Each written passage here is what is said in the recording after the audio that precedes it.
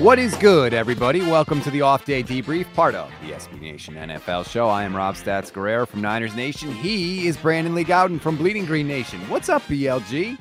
Fresh off an appearance off another podcast here on the SB Nation NFL show Stats. But this is the real one that counts. This is the premiere show on the SB Nation NFL show. And there was some decision making that I left as a cliffhanger. I don't know if you know about this, Stats. Did you listen to Monday Football Monday? Well, I heard you call me out, which, by the way, way to call me out and then say all the things that I have been saying from the second Trey Lance has been drafted. P.S. Okay. Yeah. Well, don't you appreciate that? And so for those who don't know, didn't listen to Monday Football Monday, don't go back and listen to it, because all you need to listen to is this podcast. I will sum it up. And RJ gave me, or not RJ, but Rachel, who obviously is fantastic and one of the best people we have here on the SB Nation NFL show. And I'm not just saying that because she works for me at Bleeding Green Nation as well. Gave me RJ's fake award thing. And I was wondering if I should accept it or not. Just kind of like back in the Olympics, where the USA team that believes they beat Russia and got screwed wouldn't accept the silver medals because they're like, no, we won the gold. Like, you're giving us the silver. We didn't win the silver. We won the gold. So we're not taking the silver medals because we're going to reject that. So I think I have decided. I respect Rachel, obviously, but RJ was happy about me winning that award. So I'm going to reject his fake award and I'm going to give him another Oddcast LVP point, like I do every single week, to put him further down in the pit of misery. Please follow Sir Brad. He's going to give you a private tour of the pit of misery. I'm sorry, what? So, wow, he's in the pit of misery? Yeah, he's all the way at the very bottom. Oh, below Urban Meyer. Yeah, he passed the urban level. Wow, that's like the seventh circle. That is low, man. He's in the ice. It's sad for him. But, I mean, this is his favorite show, so I know it's devastating. True. Before we get rolling here, we want to remind you, please rate, review, and follow the SB Nation NFL show. And you know what else you should do? You should go check out the DraftKings Sportsbook app, BLG, because we are sponsored by DraftKings, and they are an official sports betting partner of the NFL. Download the DraftKings Sportsbook app today. Use code SBNNFL. You get a special offer when you sign up. Again, SBNNFL. That's your code only at DraftKings. We're going to do something a little different today because we're a decent chunk of the way into the offseason. Teams' programs are going to start up pretty soon. So we're going to look back a little bit.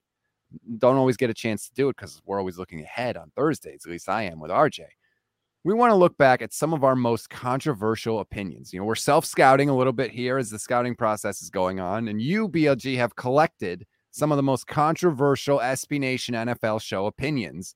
And we're going to look at them, talk about them, discuss them. And I'm excited because I haven't seen this list.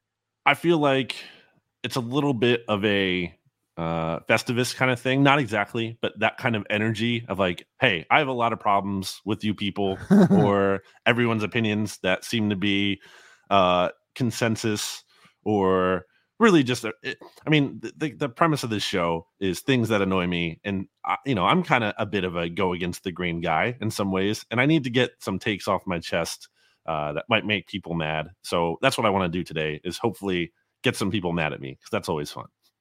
I am here for that, man. That's pretty much all I do every day, especially on social media. Where are we going first? Well, let's start off with the Eagles because Eagles fans will love this one. And that is Jalen Hurts is so much closer to his ceiling than people realize. Stats. People want to talk about, he's only 23. He's young. Last year was his first full season starting. How could you possibly be out on him? Stats. Jalen Hurts's accomplishments, quote unquote, at the NFL level, especially, are so over exaggerated. I hear he's gotten better every year. Okay. Is he good at throwing the football right now? Like, is he, for as better as he's gotten, is he good at throwing the football? Would you say yes or no to that question?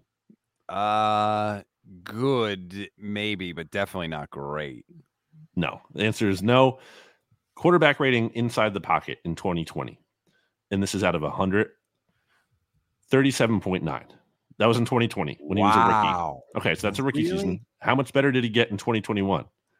38.8. So 0.08 better. Okay, great. Really drastic improvement there inside the pocket. Another big thing is, quote, he led them to the playoffs in his first full season. No, he did not. The Eagles passed the ball at a lower percentage than any team in the NFL last year. I don't want to hear a quarterback who passed the ball less than any other team led the team to the playoffs. And the Eagles only got better last season when they stopped passing the ball so much and they started running. So how did he lead them there? And okay, let's say I grant you that. I'm not saying Jalen Hurts deserves zero credit for the Eagles making the playoffs, obviously. But like the idea that like he was the catalyst and they won because of him. No, they won with him, not because of him. They beat a bunch of cupcakes late in the season last year. They entered the postseason as the newly created number 7 seed that didn't even exist a couple years ago. And then they got blown the heck out. They were down like what, 31 or 35-0 to the Bucs in the first round. And there was clips after that game of the Buccaneers defensive staff talking about Jalen Hurts as the weak point of the Eagles and being like, well, yeah, he can't do anything against us. And we saw the Bucs kind of just roll out a game plan where they didn't allow Jalen Hurts to roll right, and he was shut down and he couldn't do anything. So like, miss me with like, he led them to the playoffs as this is like some amazing accomplishment. I'm ranting here, stats, but Jalen Hurts, a lot of Eagles fans are going to come at me and be like, well, how could you rule him out? I mean, I'm not saying there's a 0% chance he can succeed here, but I think it's a lot lower than people want to admit. I don't want to hear about Josh Allen. Josh Allen played like 20-something games, 27, 23 in college. Jalen Hurts played like 56. Like, there's a much more of a sample size to know what this player is. I know he's 23. I know he works hard. I like Jalen Hurts the person. I really do. But the talent, the thrower, no. There are a couple things that people latch on to justify their opinion. If you draft a quarterback high and he throws a lot of interceptions, what do people say? Well, Peyton Manning threw the rookie record, 25 interceptions his rookie year. And same thing, if you have a quarterback that's like been okay, but you want to believe is going to get a lot better, Josh Allen's the guy, right? Josh Allen, what he has done is unprecedented in NFL. Like, the improvement that he made, the jump that he made, like nobody makes. It's an incredibly rare thing. It's part of the reason Josh Allen is one of the best quarterbacks in the league. He's made this amazing leap, but that doesn't mean that everybody's going to make it. Like, that's just not how it works. Yeah, guys tend to get better from year 1 to year 2, but not by that much. Josh Allen like leveled up. You know, it's like in Madden, he unlocked a new development trait. He went from like star to X Factor in 1 year. It was incredible. But that's what we do, right? We want to justify our priors. So we always look back and say, he's going to be just like this guy, or he's going to do just like this other guy did. And it, like you said, it's the Polaroid is fully developed with Jalen Hurts. This is who he is. And he's done some good things, but I mean, you talk about the teams the Eagles beat. The Falcons, the Panthers, the Lions, the Broncos, the Saints, the Jets, the Washington football team, the Giants, Washington again. Like that, it's not the little sisters of the poor, but it's close. And Garrett Gilbert was starting for Washington in one of those games. And Jake Fromm was starting for the Giants in one of those. Like, these are like terrible teams and some of the worst quarterbacks in the NFL last year. And to the Eagles' credit, I mean, they took care of business. There's teams out there who are worse and couldn't probably beat those players or those teams too, like the Jets or whatever, or the Jags, let's say. But it's just not a great spot to be in. I feel like this Eagles season is so much closer to 2021 than I really want it to be, than a lot of people would hope it'd be. It kind of feels like it's just one big season. I'm not looking forward to it from that aspect. I think Jalen Hurts being here is a big part of that. I think he's going to be a lot more similar than people seem to think. To that point, you were talking about stats of, you know, these young players and the potential they've shown. I mean, think about Joe Burrow, Super Bowl, second season, Lamar Jackson, MVP, second season, Dak Prescott, one Rookie of the Year. Like, these young quarterbacks, they typically don't take that long to really develop and show that they're a stud. Justin Herbert freaking threw for 300 yards in his first game against the Chiefs when Tyrod Taylor had a punctured lung and he was starting on like 5 minutes notice. Like, you can see when good players, typically, not always, but for the most part, I think you can see these good young quarterbacks are good right away. They don't take forever. Josh Allen was an exception, but it's not even like he was an unexpected exception. Like the book on Josh Allen was that he had a lot of physical tools that were intriguing, but he was raw and he needed some time to develop. Jalen Hurts, that was not the book on him. The book was that he had a lot of experience in college, he played a ton, and that he has probably a higher floor than a lot of prospects do because of his rushing ability and some of the things he can do as a passer. But like the ceiling is just not there for me. So that's my hot take about the Eagles. We have a problem just calling people good.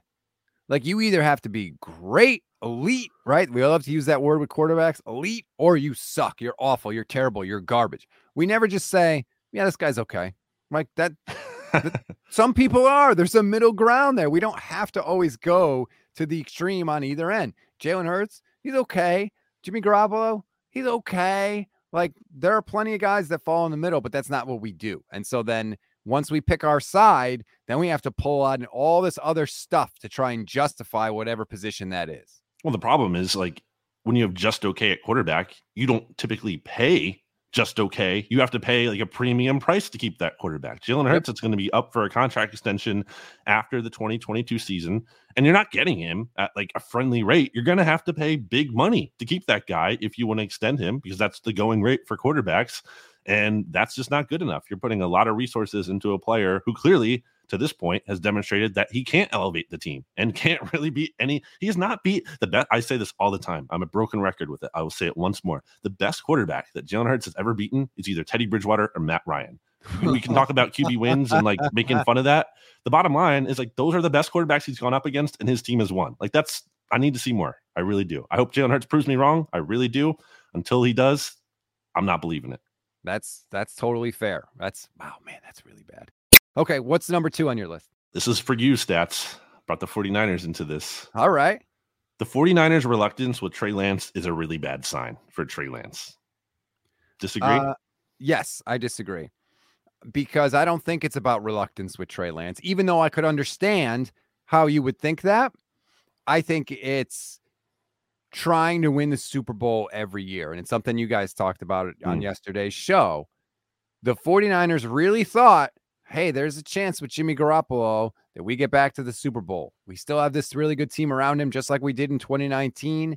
And Trey Lance is really raw, and we're not going to get rid of Jimmy, so he's going to be here anyway. So we might as well play him and see what we got, and we can, Trey can take a year and develop. I really think that's what it is. Now, the fact that he's still on the team now is inexplicable to me. But again, I still don't think it's hesitancy with Trey Lance. I think it's more Jimmy did the smart thing and tried to take control of his career and purposely tanked his trade value by waiting to have the shoulder surgery. And so they couldn't trade him because nobody wanted to trade for a quarterback that's not going to be able to throw until after July 4th or right around there. And they're too stubborn to just cut him. So now they're in this weird game of chicken with Don Yee. And I think it's mucking up a whole bunch of stuff, PLG. I think it's part of the reason Deebo Samuel doesn't have a contract yet.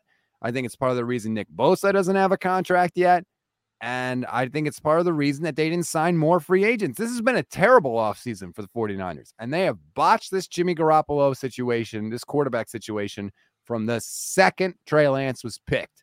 And they don't see it. And they're about to. I think they may have botched the process of Trey Lance being picked in terms of, I don't know that everyone was on the same page from the outside looking in with Trey Lance. As obviously there was a lot of smoke about the 49ers wanting Mac Jones. I can't say if that's really true or not. I don't have the knowledge. But what I will say is that just because a team drafts a player does not mean like everyone in that organization is pulling in the same direction on that player and they all believe in him. There's a lot of times, and I go back to, let's say, for the Eagles, I know of Marcus Smith, when the Eagles ended up taking him. Like the Eagles reached a point in 2014 where the 6 players who they wanted, really, really wanted in the first round, went off the board, and then they were left with their next tier. But they had a limited board because Howie Roseman had his preferences as the GM at the time, and Chip Kelly had really strict like athletic restraints. So they kind of were in the situation where like Marcus Smith was there, but they didn't really feel great about him. But they, the clock is ticking, so they just took him. But no one really seemed to like him, and he was kind of like a healthy scratch earlier on in his career, and obviously he wasn't very good when he did play. So I kind of wonder if that was the case with the 49ers, and I think there's some of that going on. And the other big thing is that just because Trey Lance is like this unknown doesn't mean the 49ers don't have an idea of how good or bad he already is. I think you're going to disagree with that, and a lot of people would disagree with that. Like, how would you know you didn't play him? Teams can have an idea of what a player is, even if they don't play games. Like, practice reps matter to some extent, and if a guy is absolutely like trash and stinking it up in practice, and I can't speak to if Trey Lance has been or not, but the 49ers maybe think that's an issue. Like, that's not nothing. And obviously there's stuff, behind the scenes too, in terms of how a player is picking up the offense and the chalkboard, like all that kind of stuff. Again, unseen things, but I think there are some serious red flags there. Again, the team more intimately than I, so maybe you're right with your theory, but from the outside looking in, I think there's greater concern about Trey Lance than maybe we think there is just because he hasn't played yet. I think that if Trey Lance was like doing Josh Allen things in practice from the second he walked in, I think he'd be playing, and I think we would know about it, and I don't think Jimmy Garoppolo would be on the team. Like, there comes a point where if Trey Lance was looking so good, you just don't care about like Jimmy. Okay, yeah, maybe we could have gotten back a 5th-round pick for Jimmy, but so what? Whatever, we're good. So I agree with you that maybe he hasn't been like flashing that kind of ability, but and again, I don't know. Take this for what it's worth. Everything you've heard is that he's looking good. He's making great plays. Other players, defensive players, have been shouting him out that he looks good, that he's really starting to come into his own. Who knows? But I just know that the 49ers have screwed this up. They keep trying to make it seem like they haven't. They keep trying to make it seem like their plan was to always have $25 million just sitting around in the team doing nothing, and that's totally okay. They've even got the owner to say it's totally okay. In a league with a hard salary cap, the story that they're selling you is, don't worry about this $25 million. We don't need it. That's what they're trying to tell you. Meanwhile, their best offensive player has scrubbed his Instagram of all 49ers mentions pretty much. Like, it's absurd. It's just a dumb, absurd thing to do. Teams never ever say, hey, we screwed up. So like, and there are a section of fans out there that unless the team does that, are going to defend them tooth and nail to the end. But with anybody with eyes, ears, and a brain can tell the 49ers have botched this from the beginning.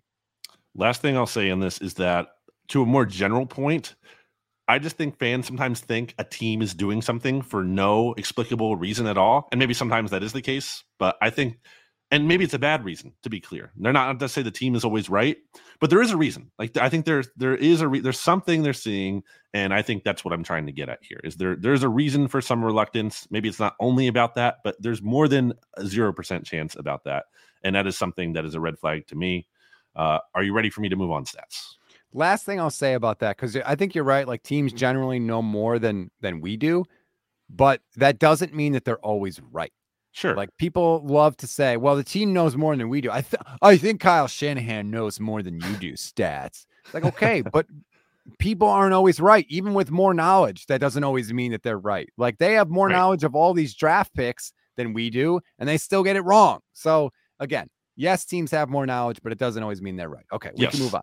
Well, like, just again, I just want to clarify this, because yes, Kyle Shanahan is pointing to something. He has a reason here, and it could be a really bad reason, and we can all disagree with that. But like, it is something he is pointing to. I think people just seem to think it's like random or just like no reason at all. It's a reason. It might not be a good reason, but it is some kind of reason, at least typically. I don't think it's just like nothing. All right. Why don't we stay in the NFC West? And there's been a lot of talk. I think RJ has brought this up quite a bit, and obviously kind of came up earlier this year when he scrubbed his social media account, and that is Kyler Murray, about him potentially being, like the big name quarterback available next year, and how that could be intriguing.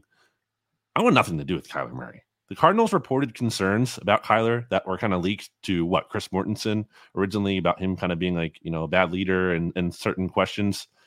They weren't wrong. Like, there's legitimate concern about Kyler Murray. 22, 23-1 overall as a starter. What has been the big bugaboo stats for the Cardinals during the Cliff Kingsbury era, especially? They collapsed late in the season. Absolutely. And you look at Kyler Murray's record starting in December on, combined 6-11 in December on. He has an average passer rating of 85.9 in December on, plus, and I didn't even factor this in, that's just regular season, obviously a 40.9 passer rating in the playoff loss this season. Like, that is an absolute concern. And I would get why they're not thrilled to go out and potentially pay him. And I could get why they would deal him. I think Kyler obviously can do some really exciting things. And maybe we haven't seen the best version of him yet. Maybe he can keep ascending. But I am not in on Kyler at all. And I think the Cardinals have very fair reason to be concerned about him. I think that's all fair. Just look at what he's done the past 2 years. And it's not like they're always losing to great teams. They lost to a 49ers team in 2020 that was quarterbacked by CJ Beathard, and they lost that game in their own stadium. Like, they're losing. They lost to the Lions last year. 30-12, they lost to the Lions. Like, it's not always that they're just getting beat by great teams. And I think with Kyler, like you were saying, things just don't happen for no reason, right? You know, people, you can say what you want when I say this, but I think it's just a fact. Short quarterbacks have trouble seeing the middle of the field from the pocket because offensive linemen are really freaking tall. Kyler Murray is not. Like, it's same thing happens with Russell Wilson. Sometimes he misses guys that are open in the middle of the field because he simply can't see. Why do you think they scramble and roll out to the left and the right? It's because they can't see. They need to get outside the offensive lineman. So I think that's a factor with Kyler Murray, and he is not a big person. I have stood shoulder to shoulder with Kyler Murray. And you're not a big person. He is not that much thicker than me, and I'm 140 pounds. Like, he's not. I've stood next to the man. The NFL is a physical sport, and I think by the time the end of the season comes down the stretch, he is physically worn down in a way that he is not at the start of the season, and I think that's part of the reason, too, that you see his performance fall off at the end of the year, because playing in the NFL is hard. Guys get the crap kicked out of them every single week. It's like being in a car accident. I think that does have an effect as the year goes on. And I don't want to wash Cliff Kingsbury's hands clean here. I'm not going to say that Kyler has had the best coaching possible and it's all his fault. That's not what I am saying, but you're the number one overall pick. Like, I don't want to hear that the coach isn't good enough. Like, at some point, like, you have to do something special in these games and make something happen and maybe overcome maybe not the best coaching in the NFL. And that hasn't even come close to happening just yet. So I think there's a lot of pressure on Kyler to really step up and show that he's worth a deal if he wants an extension. Because to this point, he hasn't earned it. He's in no position to be like, well, the Cardinals aren't being loyal to me. Why should they be? What have you done for them? What have you done that is so great that you definitely like are the long-term guy? I don't see it other than just being the number one overall pick. I think he needs to do a lot more. And again, I would not be enticed at all. Like, you're talking about like trading multiple for what do you do if you're looking ahead to next offseason? If you're a team, be like, your plan is like, well, we might be able to trade for Kyler. How is that exciting to you? Maybe it is if, you know, you're stuck and you have nothing for a long time or you're super desperate like the Colts. But otherwise, like, I just don't get how that's super intriguing. And I think Kyler needs to do a lot better. And the other thing with Kyler, and you may think this is unfair, you talk about it all the time. I think that he's got some big loser energy. Like the other part of playing quarterback is the leadership part, the body language part, the setting an example part. And he looks like when things start to go bad, he looks like it snowballs and he goes into the tank. Very similar to Cam Newton. Like, I always picture Cam Newton on the sideline with the towel over his head. Like, that is, if you watch Kyler in that playoff loss last year to the Rams, he looks like he just goes into a shell. Like, he looks like he is so defeated and he just wants the game to be over and to get out of Dodge. And, you know, part of me understands that because, like, you work really hard, you get to a playoff game, it starts to go bad, and I get that. But at the same time, you need your quarterback to be the last guy that's going in the tank. You need him to be rallying everybody else so that they don't do that. If you're going to get beaten out of the playoffs, you want your quarterback digging his fingernails into the floor and being dragged out of there, fighting, you know, kicking and screaming. And that's just not the guy that I saw when I looked at Kyler Murray in that playoff game. And again, like this idea that stuff comes out of nowhere, like those concerns about the Cardinals came from something. Those were made of it, and maybe they're not. The full extent of them is, you know, overplayed or whatever, but it came from somewhere. And I think what you're saying, there's some legitimacy. And I kind of just question, you know, at the end of the day, does Kyler want this more than anything? Does he really want to be an NFL quarterback? Like, is that his only thing? Is that his only? Because obviously the baseball thing has come up. And is it really insane to say like that Kyler Murray could be playing baseball within 10 years? Like, would you think that's crazy? Crazy? No, I'd be surprised if it happens. Chance. Give me a percentage chance Kyler is in Major League Baseball within 10 years. 40%. 35%. I was gonna say that's a pretty big chance. Yeah. Yeah. 35%, I'll say. Although he did post some pictures of himself taking some swings recently on social media. Like, those guys that have the baseball, they love to remind, Russell Wilson loves to remind teams when his contract is due that he could go play baseball, and Kyler's doing the same thing. I mean, that's fair. He should give yourself more leverage. I don't blame him. Are you ready for another one, Stats? Lay it on me. All right. This is a favorite topic, some would say, of the off-day debrief about the Baltimore Ravens. We mentioned quite a bit. The Ravens not getting a long-term deal done with Lamar Jackson has more to do with their reluctance to hand out an extension than it does this narrative that keeps getting repeated that it's like Lamar is in complete control, and it's the perception is like the Ravens are backing up the Brinks truck for him, and he simply isn't taking it because he knows he can get more money by slow playing it. I think it's the Ravens are low-key, totally fine, and should be fine with slow playing it. This isn't to say that they need to cut him or trade him or whatever right now, but like they should not be rushing to pay Lamar. They should absolutely be playing this year to year for now with the 5th year option, with the franchise tags. Again, I bring it up all the time. It's a broken record. He's been really bad in the playoffs. And I just don't know how you can give the top quarterback contract ever after we just saw Deshaun Watson get this fully guaranteed deal. You're going to give a fully guaranteed deal, like 5 years, whatever, 6 years, $1 bajillion, $11 billion, as Keanu Reeves would say on Celebrity Jeopardy on Saturday Night Live. I just think the Ravens are being right to slow play it. And I don't think enough of the narrative is put that way as much as it's Lamar controlling the strings there. So this is interesting. I think the Ravens have created this narrative that it's all on Lamar. Hey, we've tried to contact him. He's not returning our calls. Literally, John Harbaugh was just on the Rich Eisen show and was talking about this and said Lamar's a unique guy. People have been scratching their heads and trying to figure out Lamar for probably a long time, ever since he was a kid. And he's got his way of going about doing things. But that's what you love about him. It's what I love about him. Get him on here and ask him. Maybe he'll tell you. So this could be a perfect play by the Ravens, right? Because maybe they are hesitant about Lamar, but the way that they are publicly playing this is that, hey, we've tried and he's not responding, so that if they do decide to part ways with him, it's all going to be on Lamar. Mm-hmm. The Ravens are not going to take any heat for this. It's kind of brilliant.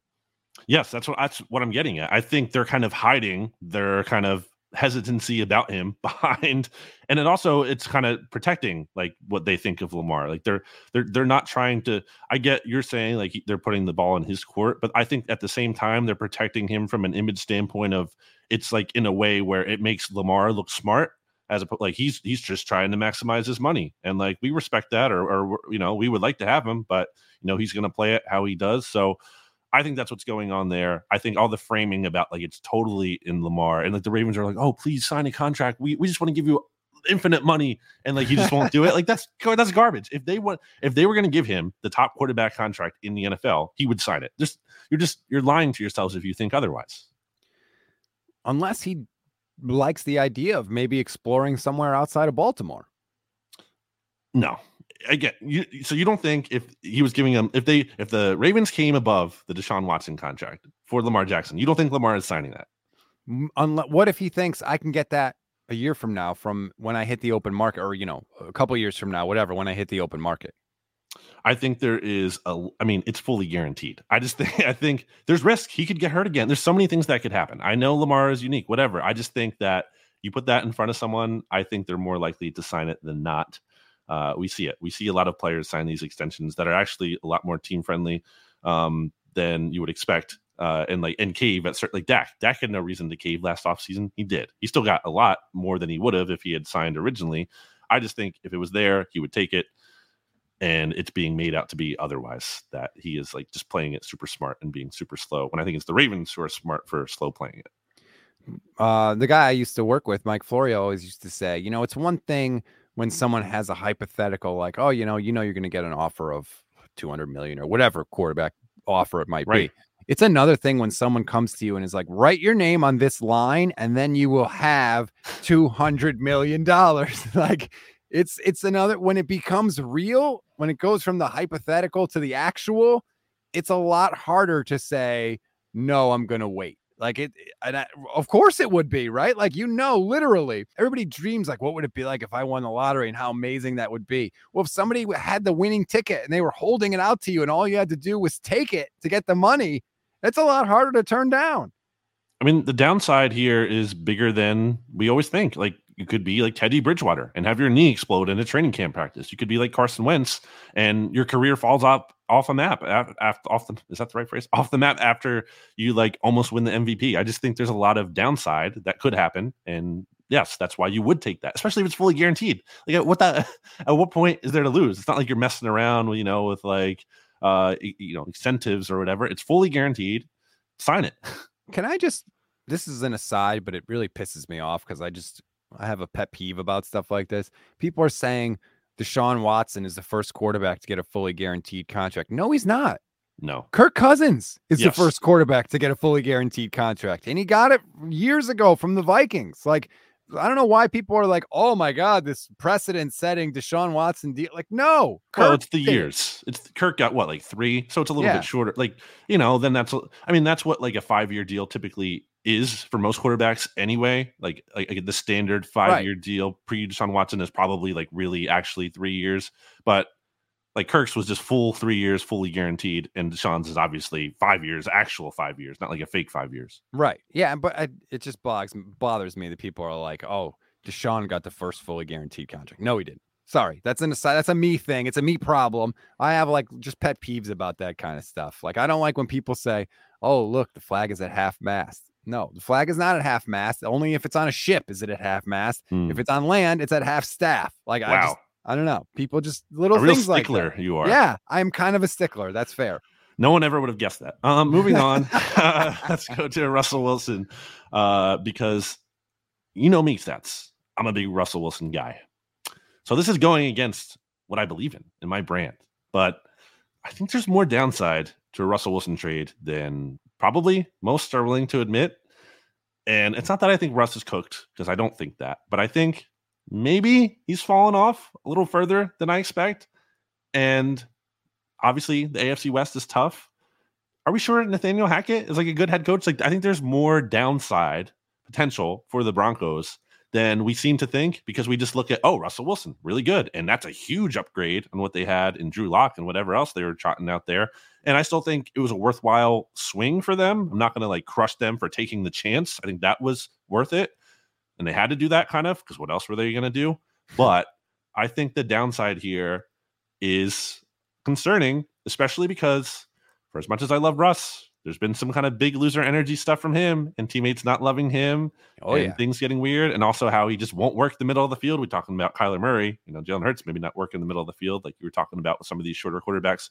Russ is kind of in that same boat. So I don't need that. I don't know that the Broncos need to work the middle of the field with the weapons they have on the outside. But I almost wonder, and I hate to do this. I really hate to do this. Do it. I love Russ. But like, is Russ just like James Harden, NFL? Like just regular season player?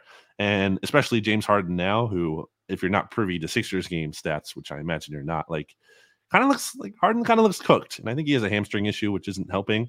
But I almost wonder if Russ is just on this downside and he's not really going to regain it, especially in that tough division. I just think there's more downside to this whole thing for the Broncos than I don't feel super comfortable betting the over on their win total. That's what I'm saying. This is a two things are true situation, which is, of course, something that we don't do well with as NFL fans and analysts. The Broncos massively, massively improved by adding Russell Wilson to their team. Their quarterback play has been awful. Drew Lock, Teddy Bridgewater, hard pass. No thanks. Russ is way better than those guys. But is he still at the level where he's going to carry them and bring them above Justin Herbert, above Patrick Mahomes, above Derek Carr, with kind of one of the probably the best Raiders team Derek Carr has ever been on, not to mention all the other quarterbacks in the AFC? It's entirely possible that answer is no. Like, we have no idea. So I agree with you. This is not like Broncos are going to be great, book it, lock it in. Absolutely not. If you told me right now Denver Broncos missed the playoffs, I wouldn't be stunned at all, because like we talked about, the AFC is absolutely loaded. It's going to be incredibly difficult for any team in the AFC to make the playoffs. I think you're right. I don't think that Russ's skills have declined a ton. I think that was a little overblown, but it's just the fact of the matter is the circumstances of where they are. It's going to be hard for anybody. If you told me the Chargers missed the playoffs, I wouldn't be shocked. The Raiders missed the playoffs. I wouldn't be shocked if the Chiefs missed the playoffs, to be honest with you. Yeah, I mean, it's a really good division. I think the Broncos, could very conceivably finish last. And for as much as I love Russ, you can't completely wash his hands clean of how things deteriorated in Seattle. Like, I don't think clearly it was all his fault, but he played more than 0% of that. There's some legitimate concerns there. So I do wonder about that. And I don't want it to be true, because I love Russ. But I just kind of wonder if that'll be the case. I wanted to say for the AFC West, I kind of wanted to make my take that Justin Herbert is the best quarterback in that division.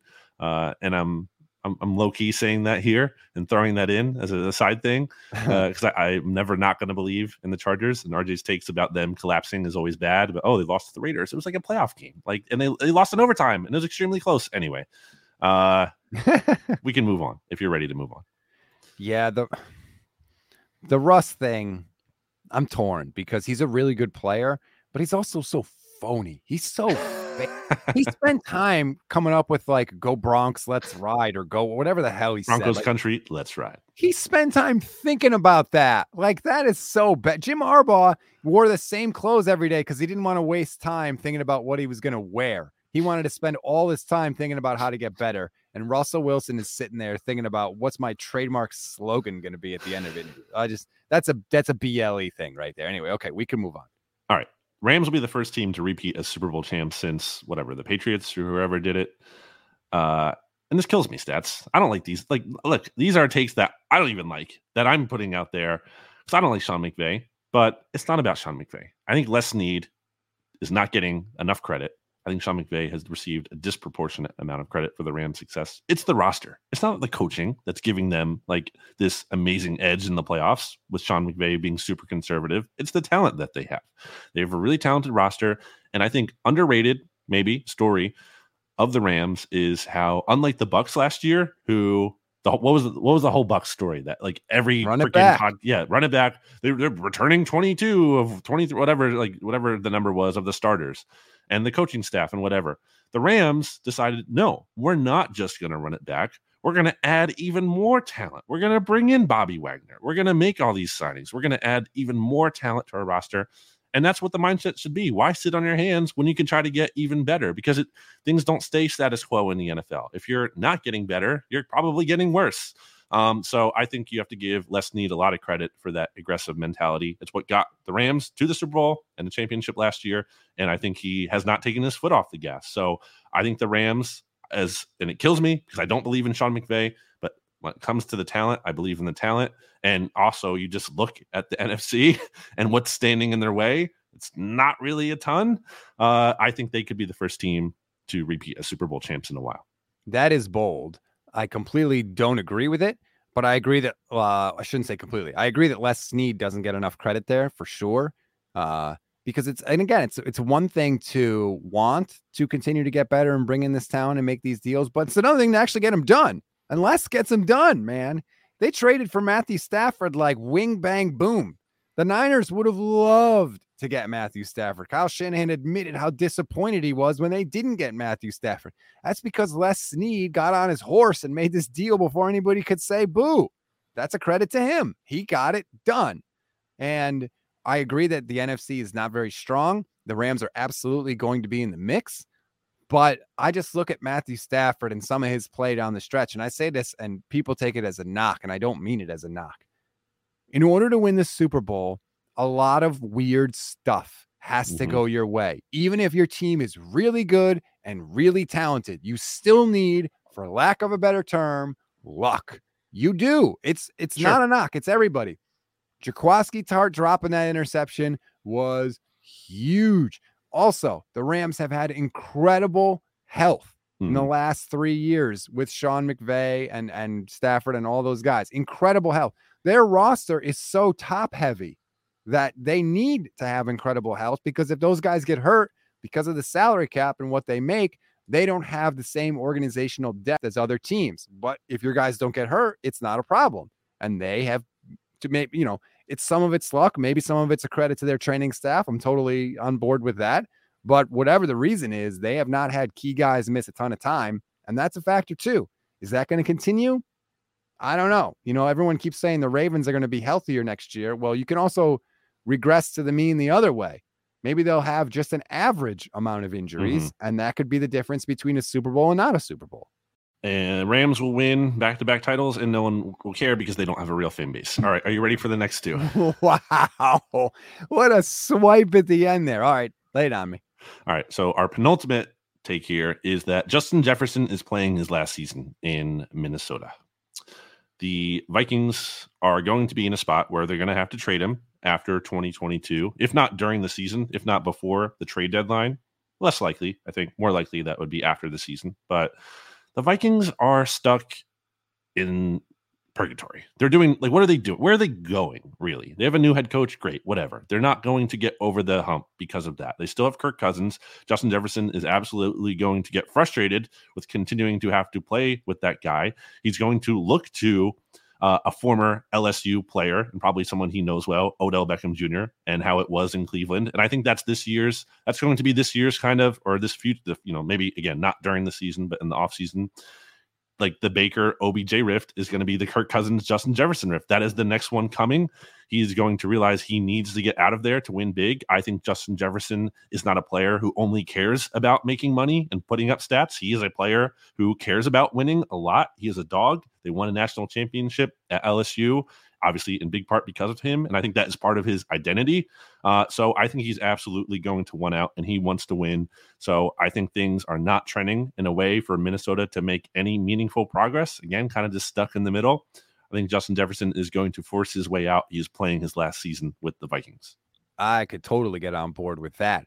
And I'm going to sort of contradict myself a little bit here. And I know you'll jump on it as soon as I do. But as much as I stick up for Kirk Cousins, and I do, I don't think he's as bad as people say.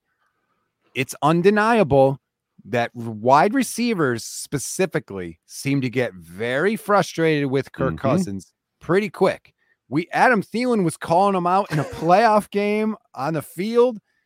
Obviously, Stephon Diggs wanted out of Minnesota. We have seen Justin Jefferson get frustrated with Kirk Cousins on the field and some of his reactions. Now you could brush that off and wave it away and say, oh, it's, heat of the moment, emotional game, blah, blah, blah. But this is not a new thing with Kirk. And I don't know what it is about him that frustrates receivers. Maybe he's just not aggressive enough for them, but it's a thing. It is real. We have seen it. You don't trade a guy like Stephon Diggs for no reason. He's incredibly good. They did. That happened for a reason.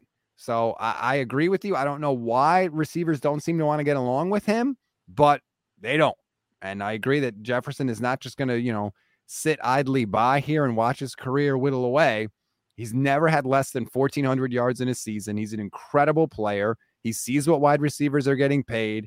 Yep. He's seen guys force their way out, especially at his position. I agree. I think that enjoy it, Vikings fans, while it's here, because it ain't going to be here long. And there's absolutely going to be pressure from his camp. And I was kind of talking about this yesterday to get a deal done because, again, you mentioned it. You're looking at all this big wide receiver money. Who's been a better wide receiver in the NFL, arguably, than Justin Jefferson? Not too many these past couple of years.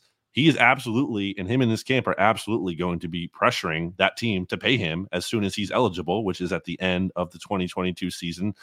And the Vikings might be like, well, fifth-year option and franchise tag or whatever. Like, I think Justin Jefferson would be willing to hold out, and he could, and he should, because I think he has a lot of leverage. A ton of teams would be interested in him. And I think he's very much going to force a trade, assuming, the Vikings don't have this great run to, let's say, the NFC Championship game. Anything like, I think below that, I think he's really going to try to force his way out of there, as he should. And it's deserved. And maybe it's what the Vikings need.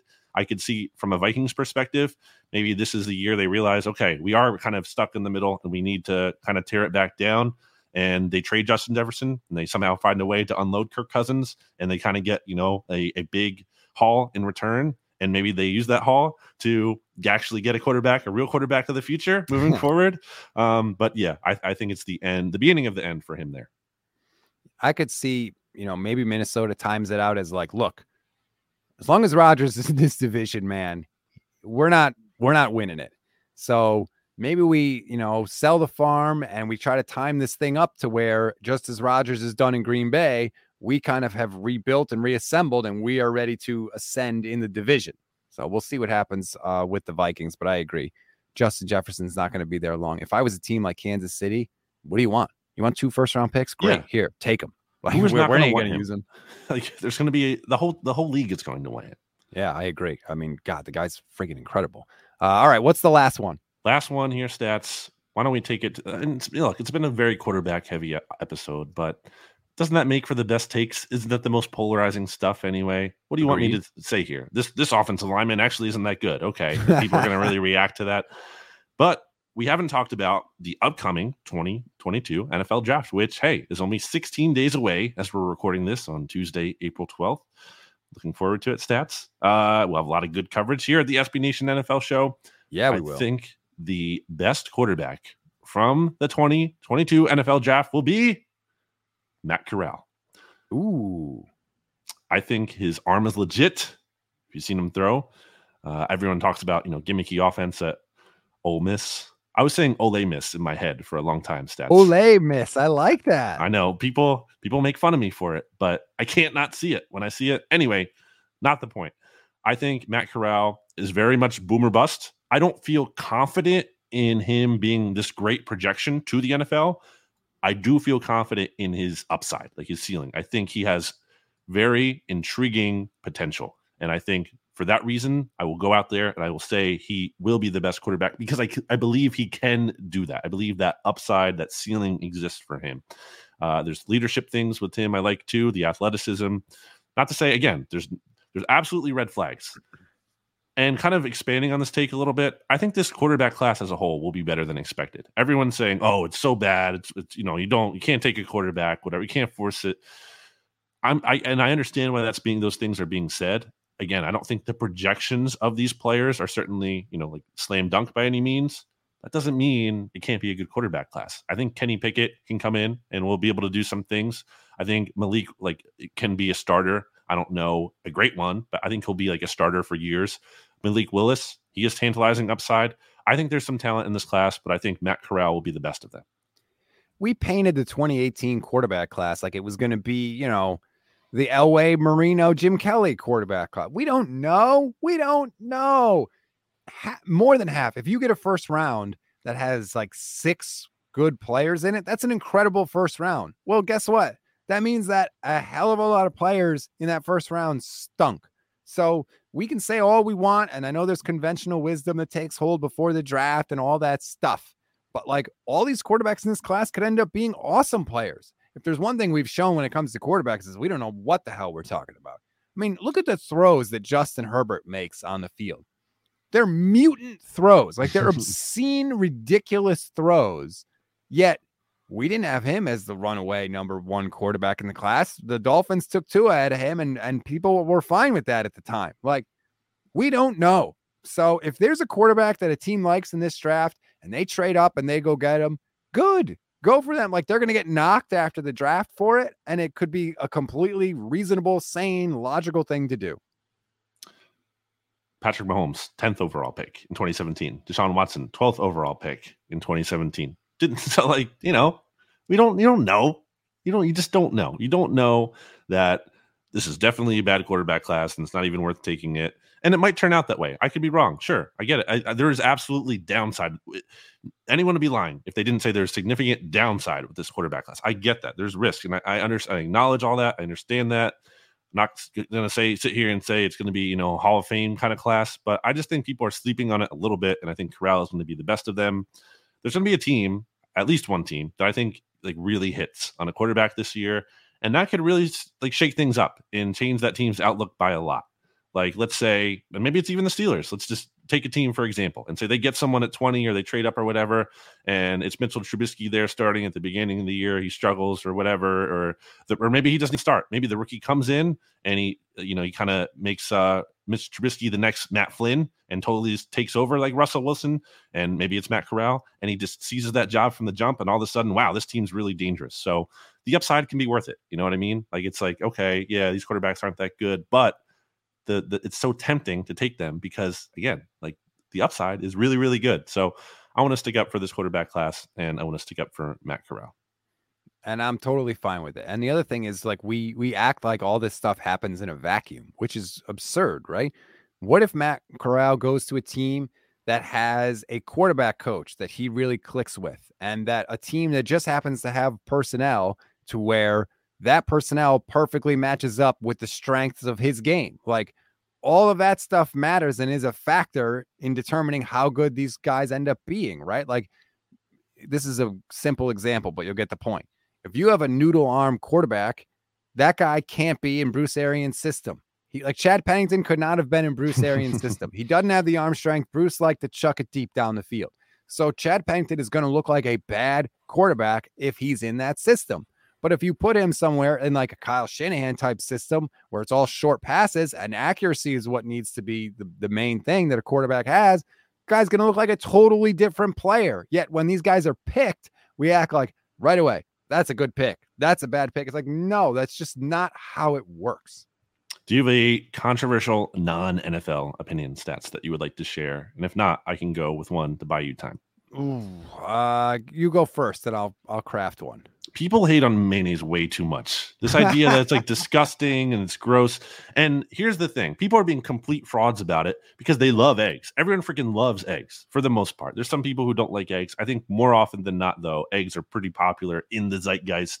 And what the heck is mayo made out of? It's made out of eggs, people. And it's not the same thing, obviously. You're not eating like raw eggs. But the point is that mayo gets way too much hate. I don't want to sit here and be, quote, a mayo boy, as people will call them. These people, like these, because, oh, I like mayonnaise, so I'm fitting into that thing. No, that's not it. I don't need to put mayonnaise on every single thing, but it is good. And it gets way too much hate, and I'm not going to stand for it. I would rather have mayonnaise than mustard or ketchup. I'm not a mustard or ketchup guy. Wow. Okay. Yeah. I was with you right until the end there. Mustard is fantastic, and there's so many different varieties. I mean, in the right context, it can be okay. But in general, I will not stand for it.